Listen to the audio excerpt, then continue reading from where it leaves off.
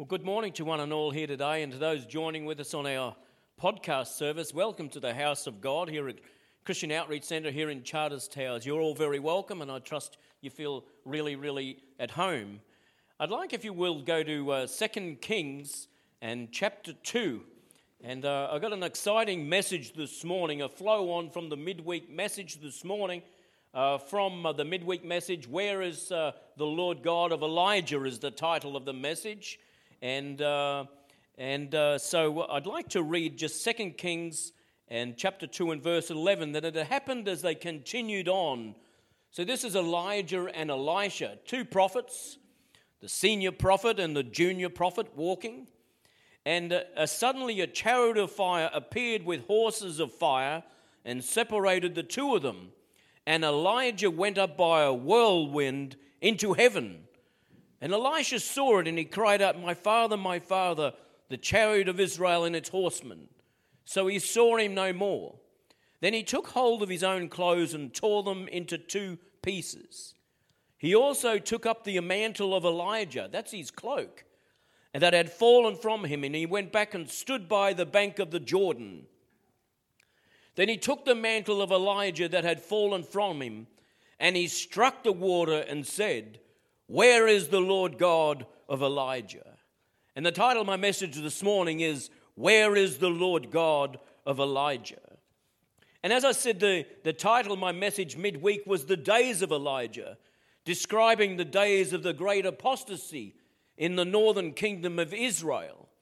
And 1 Kings chapter 16 brings us to the throne, the most wicked of kings, Ahab and his wife Jezebel. And this political husband and wife team, along with the false priesthood, they led the people in a mass exodus of people away from God. And it all happened basically in a generation. But God raised up a hard-headed prophet with a big heart. Who knows, you've got to be a hard-headed prophet with a big heart to make any change for the kingdom of God these days. You've got to be soft towards the Lord, but you have to be thick-skinned. In actual fact, there needs to be cattle roaming the Northern Territory looking for a hide as thick as yours to survive, amen? And for a Christian these days, it's good to have a thick skin, amen? And so, but a prophet who defied a king in his empire and brought the kingdom to its knees. Who remembers the movie Gladiator? And they said, oh, amazing story, isn't it? He said a general who became a slave who became a gladiator, and a gladiator who defied an empire.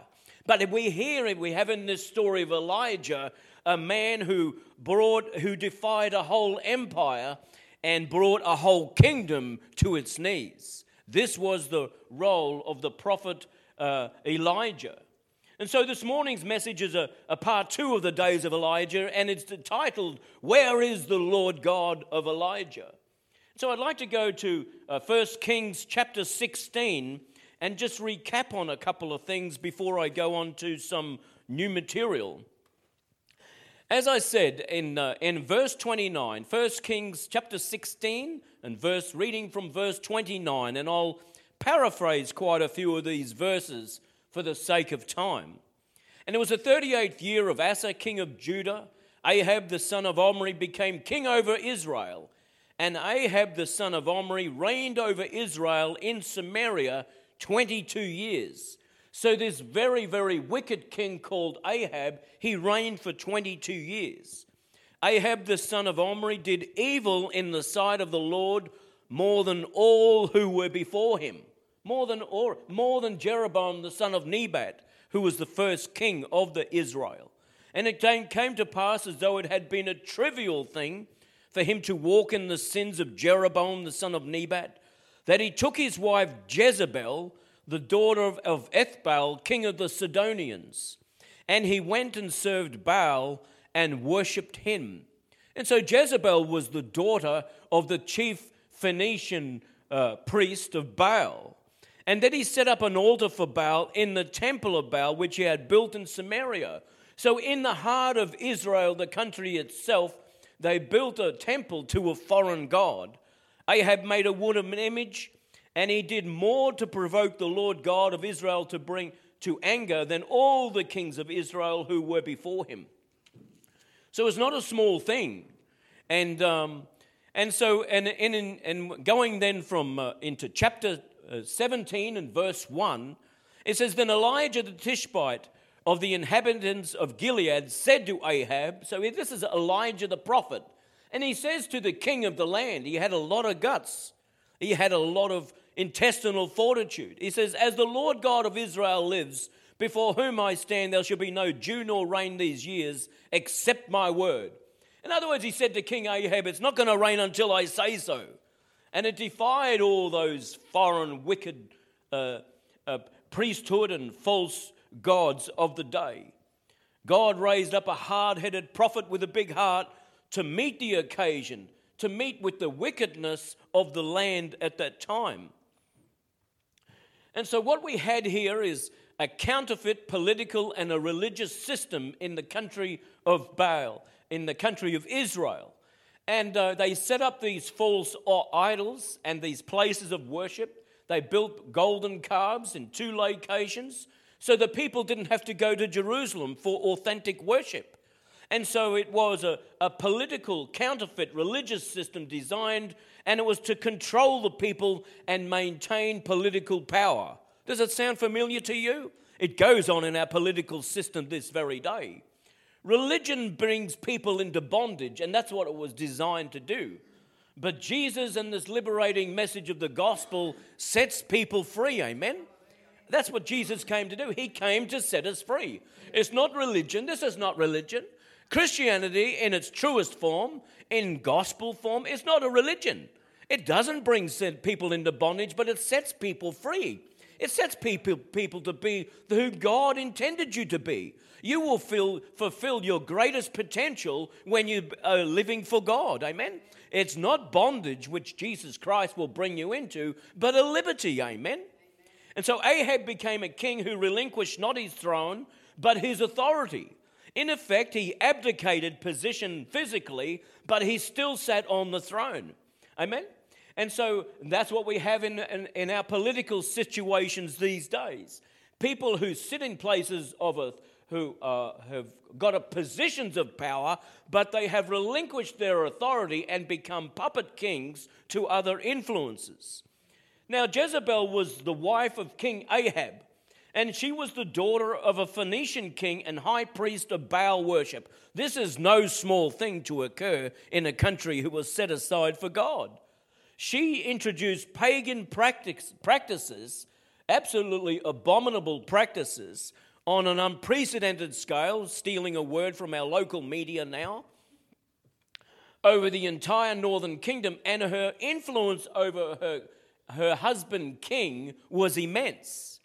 And it's interesting to note, because we speak much about Jezebel, and it's interesting to note that for a Jezebel to operate, there also must be an Ahab. Think about that for a moment. We always speak about the usurping Queen Jezebel and her wickedness and depravity and all that sort of stuff. But that could not happen unless there was an Ahab. And without an Ahab, there can be no Jezebel. And so I see in this modern era of time, there is an emasculation of leadership, and it is a phenomena in recent times over the last 2 decades here in the West, amen, and right throughout the whole of the world. There is an emasculation of male leadership throughout the entire world.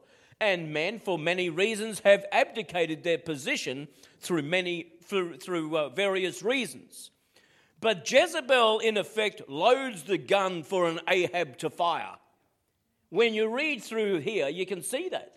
She loads a gun and Ahab fires the bullets. A Jezebel operates, it influences, it subverts, it manipulates, and ultimately controls through a puppet king or organization, and does not rule by legitimate means. A Jezebel spirit operating through a political system such as we have in the world today, right throughout, is not by legitimate means. Fear, intimidation, seduction, coercion, death threats, lies and deceit. Oh, it's quite a concoction, isn't it? All the ingredients for what I call a great Hollywood drama. And it is definitely a picture of our modern political system. A system that is totally hijacked, by unelected bodies. And that is exactly what happened in Israel at this time. Enter stage the vessel prepared of the Lord, the prophet Elijah. And there is no situation on the earth that is too big for God. Amen? No situation. Man may think he has his will, but God will have his way. And so, to confront the apostasy of the day, God raised up a hairy man dressed in camel's hair. Oh, he went to great expense. And he ate locusts and wild honey. He lived in the wilderness and used the caverns, caves, and rocky gorges, and as an amphitheater and a cathedral of praise. This was the desert firebrand called the prophet Elijah. Oh, God spared no expense. Gave him a new vest of camel's hair every year, I suppose. But he owned nothing and he had nothing to lose. Isn't that a good recipe for success? When people start out with nothing, they've got nothing to lose, and they seem to operate at a different level of intensity than everybody else, doesn't they? They're so focused. People say, oh, you've got a multi-skill. But I've found people who are on a mission, they're focused. Amen? Oh, they are. Elijah lived in the wilderness, so his home, the bank could not foreclose. He ate locusts and wild honey, so they couldn't starve him out. Oh, it's good to have nothing to lose, isn't it? He wore a hairy garment of animal skin, so losing his Myers clothing department store membership was of no concern. They couldn't steal anything from him that he couldn't afford to lose. He had no reputation, so the media couldn't destroy him. He had no books to sell and no monthly subscriptions to cancel. That is a recipe for success. If you got nothing to lose, this is a recipe for success. This is good news to people who want to sell out for God. And they said, if these are the days of Elijah, then you are the Elijahs of the day. Look around. Look to the person next to you and say, you are the Elijah of the day. Oh, come on. Gosh, that was not much conviction in that. You are the Elijahs of the day. People of conviction, people with nothing to lose. His only ambition was to please God. Oh, what could God do with somebody if all he wanted to do was please God? Oh, could God build your business? Oh, 10 times bigger than you could think. If you would sell out to God, who knows what God could do through a person who was totally committed to him. John the Baptist, who lived in the same neighborhood in the spirit of Elijah in the wilderness, said, I must decrease so that he may increase. But that's a recipe for success.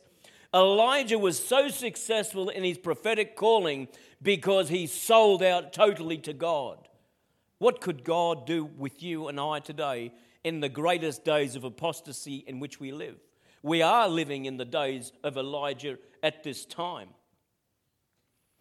You simply cannot kill a man like that because he's already dead to the things of the earth.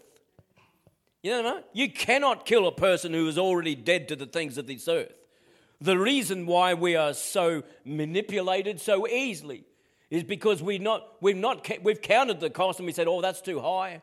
I'm hanging on to this and I'm hanging on to that. But who would relinquish everything unto God and sell out to God? He is gripped by a heavenly vision as a person like Elijah. Paul said, I was not disobedient to the heavenly vision.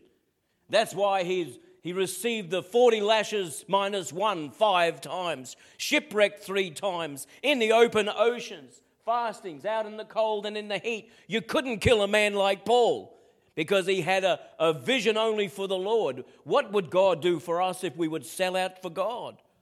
Oh, I see people with tremendous abilities and capabilities and resources, but there's a holding back. It's not what God is. It's not so much what you give, but what your potential is. Amen? That determines what you're holding back. Oh, if we went through to Malachi chapter 3 and verse 1, I'll recap on that. And Malachi chapter 3 and verse 1 is very interesting. It's the last book in the Old Testament before the 400 silent years between the Old Testament and the New Testament. There was no writing prophet, and the voice of the Lord says was not heard. And he says, behold, I send my messenger, and he will prepare the way before me. And it's interesting to know that Malachi actually means the word my messenger. And the Lord whom you seek will suddenly come to his temple, even the messenger of the covenant. That, of course, is Jesus Christ. He is the messenger of the covenant. In whom you delight, behold, he is coming, says the Lord of hosts. Oh, and then it goes on to say in verse 7, return to me and I will return to you. The closing verses, the last two verses in the whole of the Old Testament in the same book read, behold, I will send you Elijah the prophet before the coming of the great and dreadful day of the Lord. Why is it a coming and dreadful day? Because it is a great and dreadful day. It is a great day when the Lord returns for those who can be found in Christ. It is a wonderful day. But it's an absolute dreadful day, one full of dread. That's what dreadful means. Because when the Lord returns, and for those who are not in Christ, they will be eternally separated from the Lord. And so you have two reactions in the day of the Lord. A great day for those who have given their lives to Christ, but a terrible day for those who have never done that. And so the same waters that delivered believing Noah were the same waters that destroyed a whole generation. Amen? Who looked for the waters with glee on that day? Noah and the family of 8 in total did. And the Lord himself closed the door to the ark. Because had it been up to Noah, he would have left it open and said, oh Lord, just let a few more on. But it was the Lord who closed the door of the ark. And so too, this dispensation of time, the Lord will close the door on this dispensation of time. And it will happen in the inkling and the blinking of an eye. Amen? I'm not sure if that's a word, an inkling of an eye. But I've just invented that one, okay? And so it is. The words of the prophet Malachi close the whole Old Testament period and dispensation with these words. And the hearts of the fathers to the children. And he says, and he will return the hearts of the fathers to the children and the hearts of the children to their fathers. It's incredible, isn't it? That the Lord in this day will return the hearts of the children to the fathers. And even though our whole modern system has done its best to absolutely separate men from God and God from men, the hearts of the Father and the heart of the Father to the children. And so, behold, he, Jesus Christ, the Son of the living God, is coming. And it has a twofold a message here, because Jesus didn't come once, did he? He came twice. He's coming twice. And so John the Baptist came in the spirit of Elijah. That's true, isn't it? And so in this last end time dispensation, when before Jesus comes the second time, the spirit of Elijah will be upon the earth again. And I believe that God is raising up people in the spirit of Elijah. That same spirit that was on John the Baptist will be also on the church. Are you ready for the spirit of Elijah to come upon your life?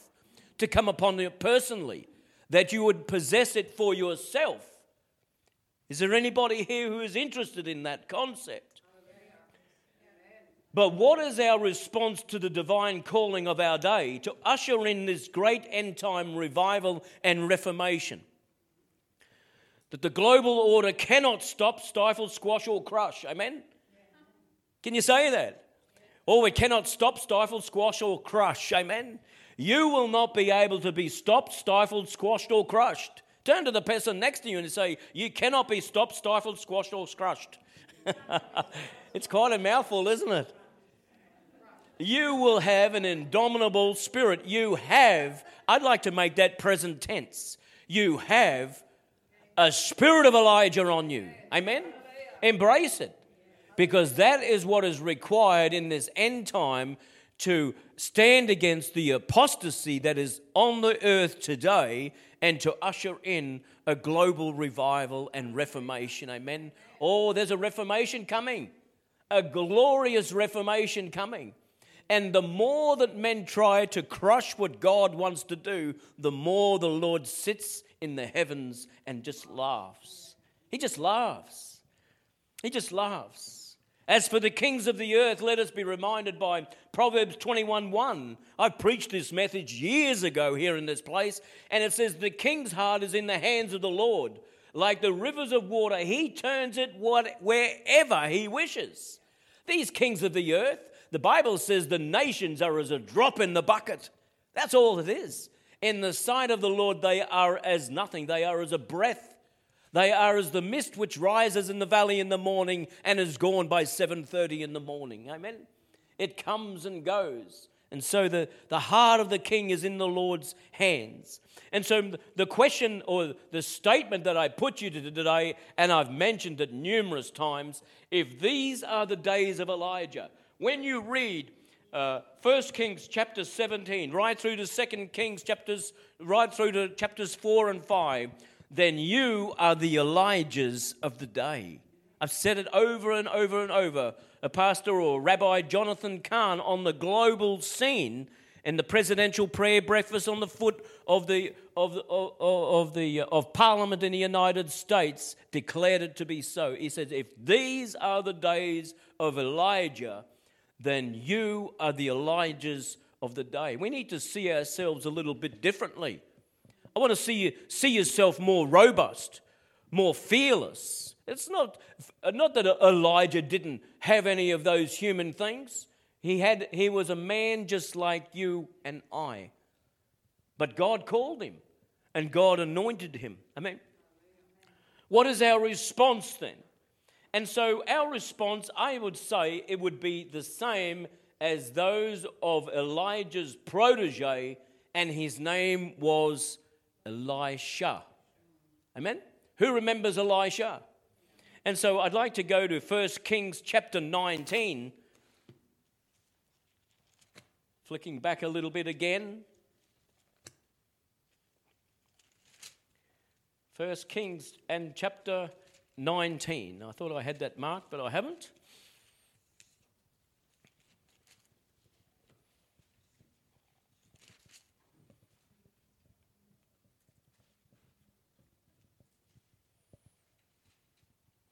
And it was after Elijah was on the mountain.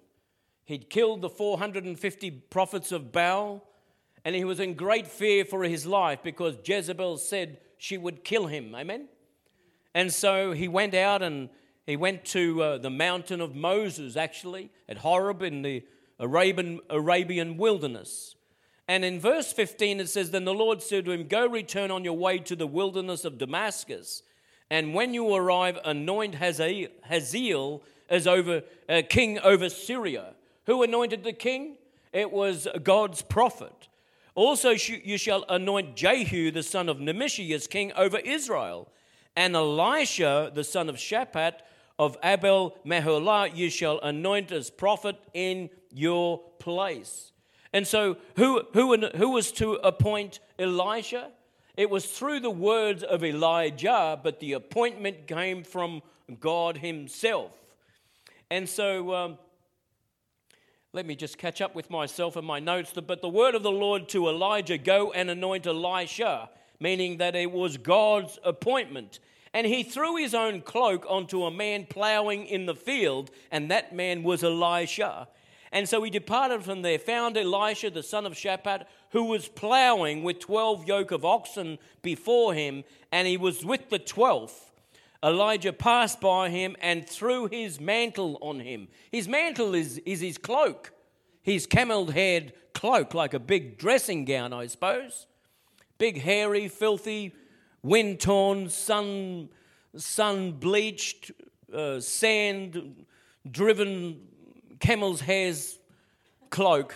What a mouthful of descriptions there. Totally unprepared. Totally unprepared. It wasn't a pretty thing, but it was Elijah's mantle. And you see, that mantle of Elijah is available to you and I today. And we actually need that mantle. Another word for that mantle is the anointing.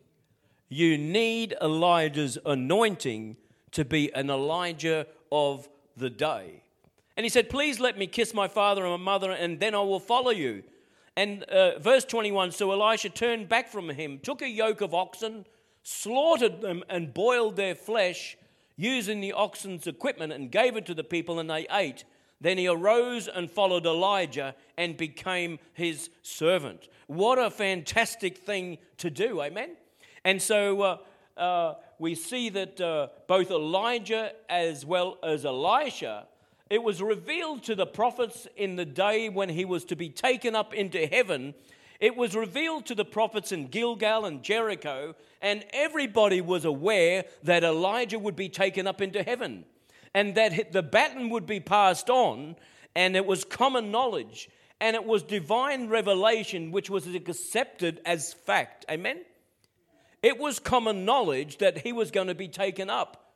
And when you get divine revelation, the Bible says faith calls those things that aren't as though they are. And it was divine revelation accepted as fact. When God gives you a word that you can do something, it can be accepted as fact. The people say of this earth, oh, that's not wise. I believe it when I see it. But a person of faith says, I believe it, therefore I shall see it. Amen. You see, it's totally in reverse. Totally in reverse. And so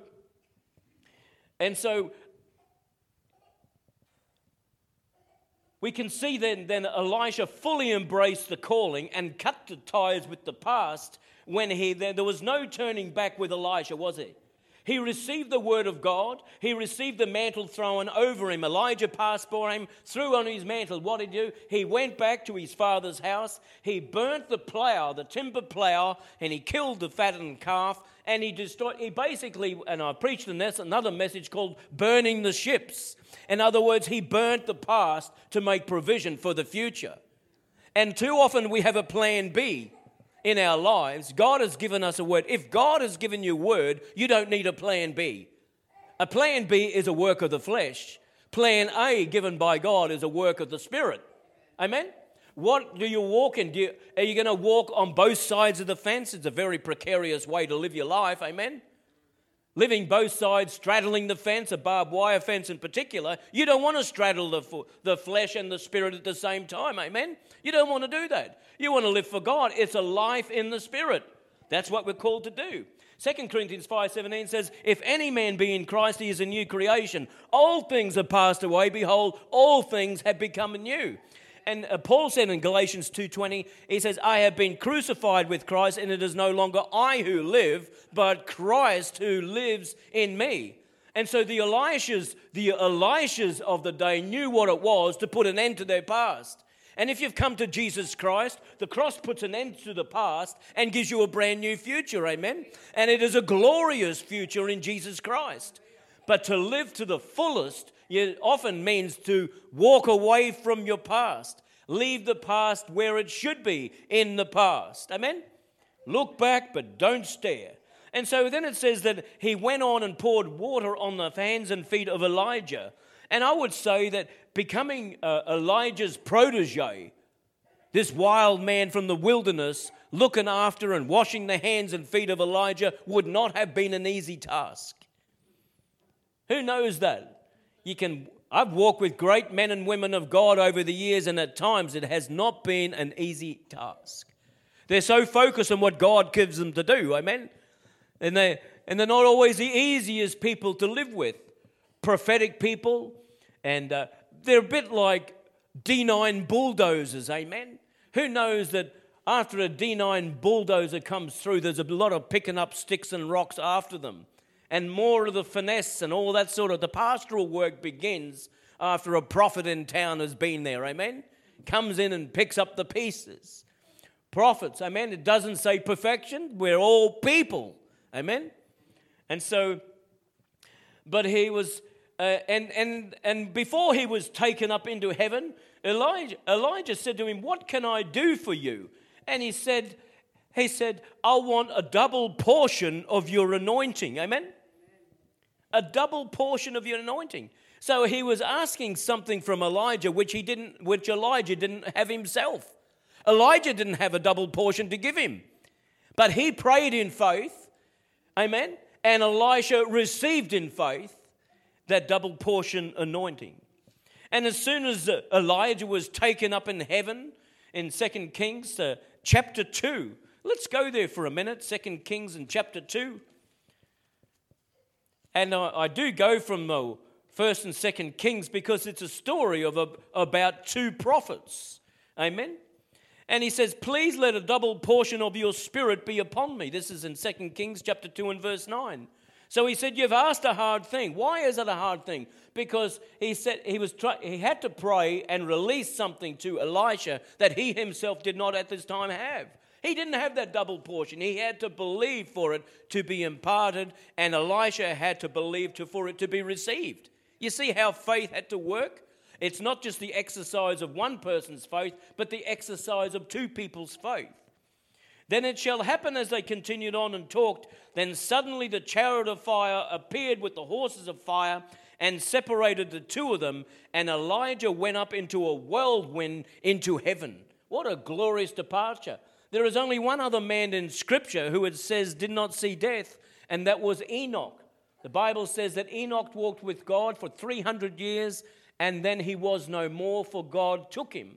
And so the two witnesses in the book of Revelations are believed to be Enoch and Elijah, because both of those men have never seen death. And we are, people who have died and gone on to be with the Lord are in a spiritual state at this time till they receive their heavenly body, amen? But Elijah and Enoch have their bodies still, amen? Isn't that an interesting thought to have? Elisha saw Elijah being taken up, and he cried out, my father, the chariot of Israel and its horsemen. So he saw him no more, and so he took hold of his clothes and tore them into two pieces. Elisha saw Elijah being taken up into heaven, and he instantly, but it was not from grief nor remorse, but what Elisha was doing was making provision to receive Elijah's mantle. The anointing that was on Elijah was to be received.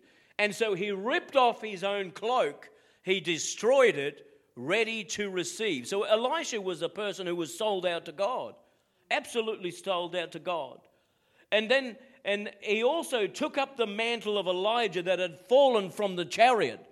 So Elijah was whisked up into heaven by horses and chariots and whirlwind of fire. His mantle or his cloak dropped to the ground, and Elisha grabbed hold of that cloak and he wound it up, and he went back to the Jordan River and he struck the Jordan River, and then he exclaimed, not in a word of complaint, but he said, where is the Lord God of Elijah? Where is the Lord God of Elijah? When was the last time you and I prayed like that? This morning I got up at 3:30. This morning I was awake at 3 waiting for my alarm clock to go off. I was excited about bringing this message. And I went to my computer and turned it on, but it didn't go on. And I've got thousands of notes in there, hundreds of sermons, notes and topics and all my things. I've got a register, and it's been there for years now. Hundreds of messages, hundreds of the things. All my notes, all my thoughts are in that computer. I went to turn on the computer and nothing happened. For 45 minutes, nothing happened, amen? Nothing happened. I went to my old computer, turned it on, and it started printing in Hebrew. I mean, how did that happen? I don't even know, but I've seen these things happen over and over and over in years gone by, amen? Over and over and over. And then the Lord says, what about your message this morning? And so I turned to the computer. I laid my hands on the computer. And I said, where is the Lord God of Elijah? I pray, speak life into this thing. I pressed the button and instantly it came on. Instantly it came on. 45 minutes I was pressing buttons, plugging the power back in and this and that. Nothing. Blank screen. I could not see a thing. I prayed, where is the Lord God of Elijah? And then I got that, as my... It's glorious, isn't it? Glorious. Glorious. It's happened to me many times over the years. Years ago, 25 years ago, I came into my home at 7:15 at night after working all day. I used to work massive days in those years. And I said, the Lord's going to give me $5,000. And the family said, well, that's a good thing. What are you going to do? I said, I'm going out to pray. So I went out to pray that night on the paddock. First thing in the morning, 7:15, I arrived already. I'd been out since 4 in the morning again. Came back for breakfast at 7:15 in the morning. This is 12 hours later, almost to the minute. The phone rang. He said, Scott Waldock from Gribben Realty. He said, Geoff, the people at Arlington Court really like you. I said, that's great, because I was looking for a house, but it was $5,000 too much. He said, they just rang me this morning. They said, they just dropped it another $5,000. Glorious, isn't it? Where is the Lord God of Elijah? When something's not working, that's what you can say. Your car's not ticking over. Something's not working. A contract's not coming through. A phone call's not coming through. You're having troubles with the solicitors, trouble with the family, trouble with the wife, this or that. You name it. We've got no shortage of troubles here in the house, amen? We're all human. It's what makes us human. But when things come our way, you can say, where is the Lord God of Elijah?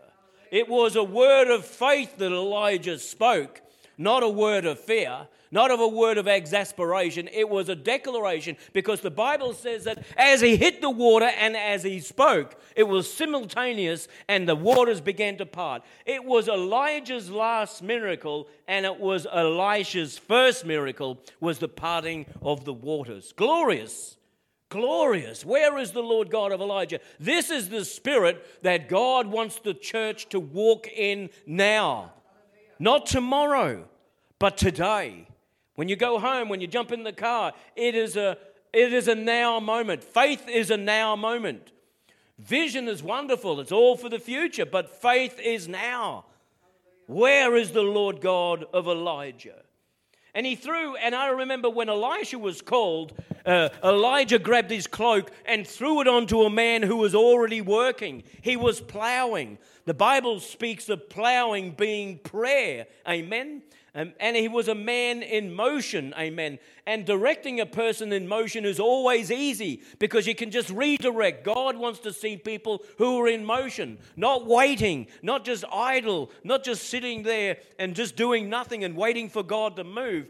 But Elisha was a man who was already on the move. He was plowing. He was always and already a man of prayer. The Bible says, break up the fallow ground of your cart. Who said that? Jeremiah. God said that to Jeremiah, didn't he? He said, break up the fallow ground of your heart. How do you do that? Through prayer. And so we see that Elisha is a man of prayer. Elisha's response, he had much to give up. And so the rich young ruler, when in the presence of Jesus, went away sad because he had much treasure. But I want to say that Elisha was a rich man. He had 12 yoke of oxen. That is not, to me, a poor person. Even in this day and age, 12 yoke of oxen is a huge amount of wealth. Amen? 12 yoke of oxen. You say, oh, he had nothing to give up. He was just one of those poor guys out in the desert. No, he wasn't. He was a man of influence and power and authority. And he used his own timber plow to fire a sacrifice to the Lord. He fired up the past to make provision for the future. And sometimes you need to put a bonfire under the past and get on with your life. What are you waiting for? Said Matt Chivers when he was here the other day. Remember that? He said, some people here, what are you waiting for? It was a prophetic word for a couple of people here. And so he fully embraced the calling, cut ties with the past, and there was no turning back. He didn't hang on to plan B, but just proceeded with plan A and plan A only. Amen? It's a good message. It's a good message. And so tore his clothes, took up the mantle, and said, where is the Lord God of Elijah? And so the sons of the prophets saw and witnessed that the spirit of Elijah rested on Elisha. And it was visible. The sons of the prophets witnessed this amazing moment when Elijah was taken up to heaven in verse 15. And the sons of the prophets could see that the same spirit that was on Elijah now rested on Elisha. And so that anointing, that mantle, up here we got in Isaiah 27, it is the anointing. In other words, it is the mantle that destroys the yoke. The mantle is the anointing. And it says it came upon him. When you look at the scripture, it says it come upon him. And when you look at that, and anything that comes upon in scripture, you can see that it is the anointing that comes upon a person, as in Acts 1:5-8. And so the Lord answered his prayer. And he said, let that double portion rest upon me. And so he asked for a double portion. You see, I would say Elisha was a spiritual glutton. Amen? He was a spiritual glutton. And I encourage people, it's very difficult to minister to people who are not hungry. Oh, I'd rather minister to people who know absolutely nothing, not walk with God for 1 year, but are hungry and thirsty to move on with God. Amen? We need, doesn't matter where you are in God, we all need to progressing in God and be hungry for everything that God has for us. The gifts, the moving of the Spirit, the anointing and all these things. Signs, wonders and miracles. The Bible says you can have these things, move in these things, read about, research things about healing and deliverance and all these things, and see the fullness of God operate in this church. And so we see Elijah did in his ministry 8 major miracles. 8 major miracles. It's interesting to note that Elisha did 16 major miracles. And so the double portion was manifested in Elisha's life. Fully manifested. Dake's Research Bible actually records Elijah's total 16 miracles, and then goes on to explain that Elisha then went on to have 32 miracles. Amen? Because they just had different ways of working them out. In Dake's it was far more thorough. But Elisha did operate in the double anointing. And I'd like to say, just quickly going through those 8 major miracles of Elijah, in 1 Kings 17:1, we see that he shut up the heavens, causing a drought. And so we can see the spirit of Elijah had authority over the weather. You and I can have authority over the weather. I remember we were building the Central Energy Plant building, which was the largest of its kind in Australia, at the James Cook University nearly 20 years ago. And I was a supervisor on that site a long time ago.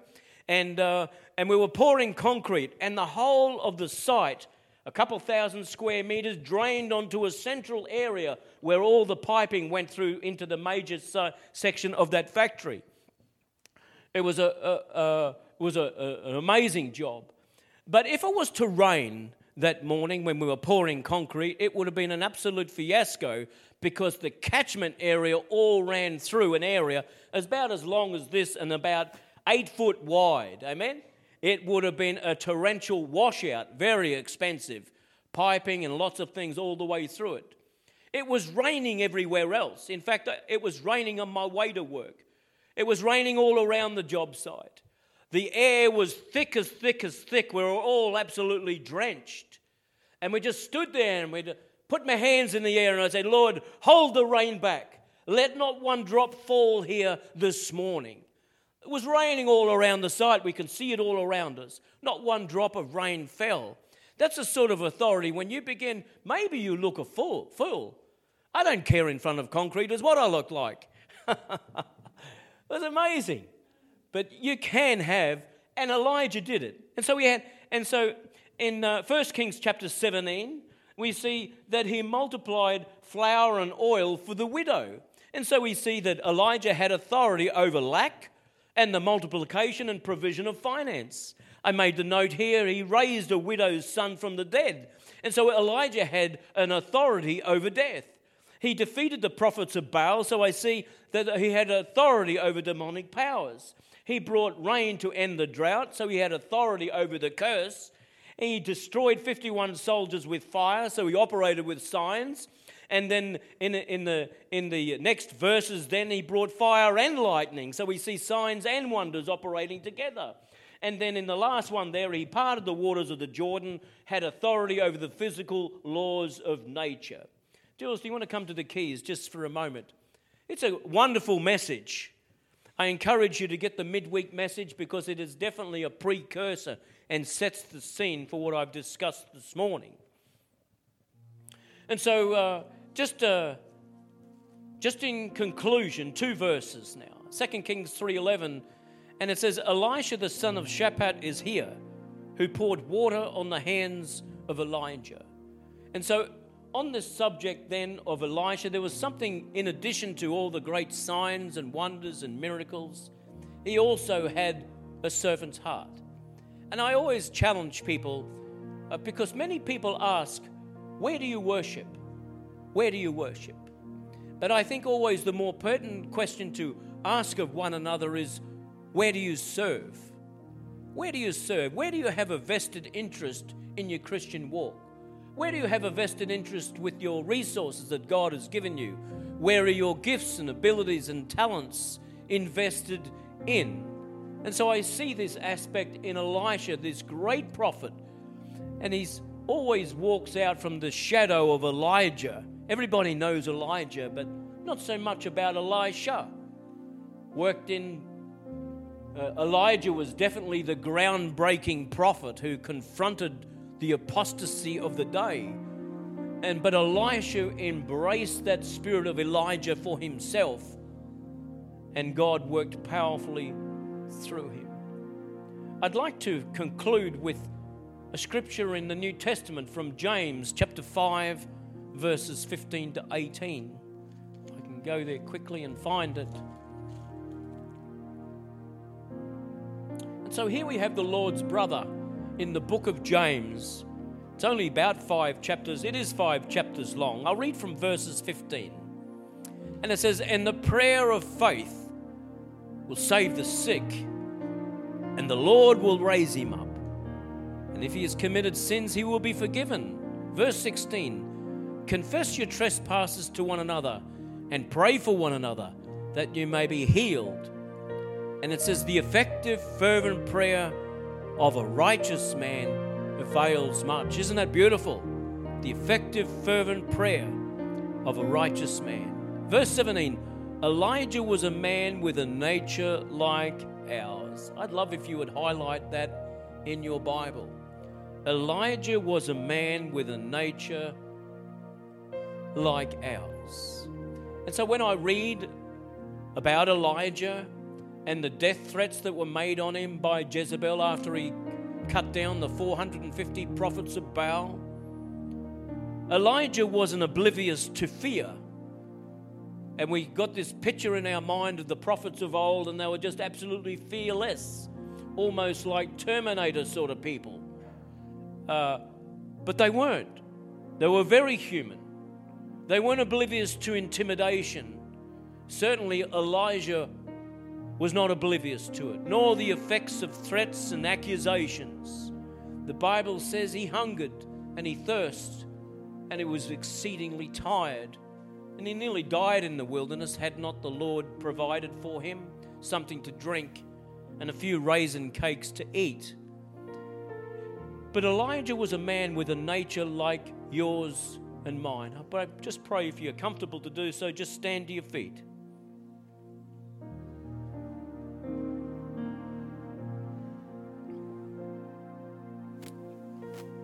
Elijah was a man with a nature like yours and mine. He was very human, very human. He did amazing things. I pray that you put your hands out right now. If this word is witnessing to you right now, we live in exciting days. And we need that spirit of Elijah, the spirit of John the Baptist, that same spirit that Elisha embraced wholly. And he walked away from his past. There's a lot of dead wood in our past, and I encourage you to walk away from it. And when you speak to yourself in the midnight hour, if only I had done this, or if only I had done that. I've done plenty of that, and it's got me nowhere. But the Lord has got a future and a hope for each and every one of you here today. God has got a future and a hope for your marriage. He's got a future and a hope for your finance. There are people here with health issues. We're not oblivious to any of these things. We're all affected by them. There is people here who have maybe even got a foreclosure on your house, your finances, or anything like this. I want to say, you can strike the waters and say, "Where is the Lord God of Elijah?" As I prayed over my computer this morning, and while I was praying, I pressed that on button, and it gloriously come to life after 45 minutes of absolutely no response.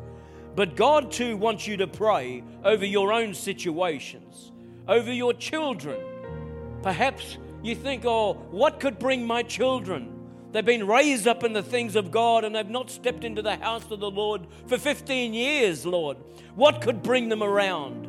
I just begin to pray that you would grab by faith and begin to declare over your family, Where is the Lord God of Elijah? I pray, Father, my children to be released in Jesus' name to serve the God, the living God. Amen. I pray in Jesus' name, speak over your finances and say, where is the Lord God of Elijah? To speak over your marriage and your relationships, where is the Lord God of Elijah? And begin to embrace the things that God has for you. And then the benefit to this whole community, when they see and witness what God has done for you, they'll begin to earnestly seek God for themselves. And I pray, Father, that in this house, you would raise up people in the spirit of Elijah, Lord, to break through the apostasy of this generation. A people, Lord, young people too, who would be bold in the things that come against us.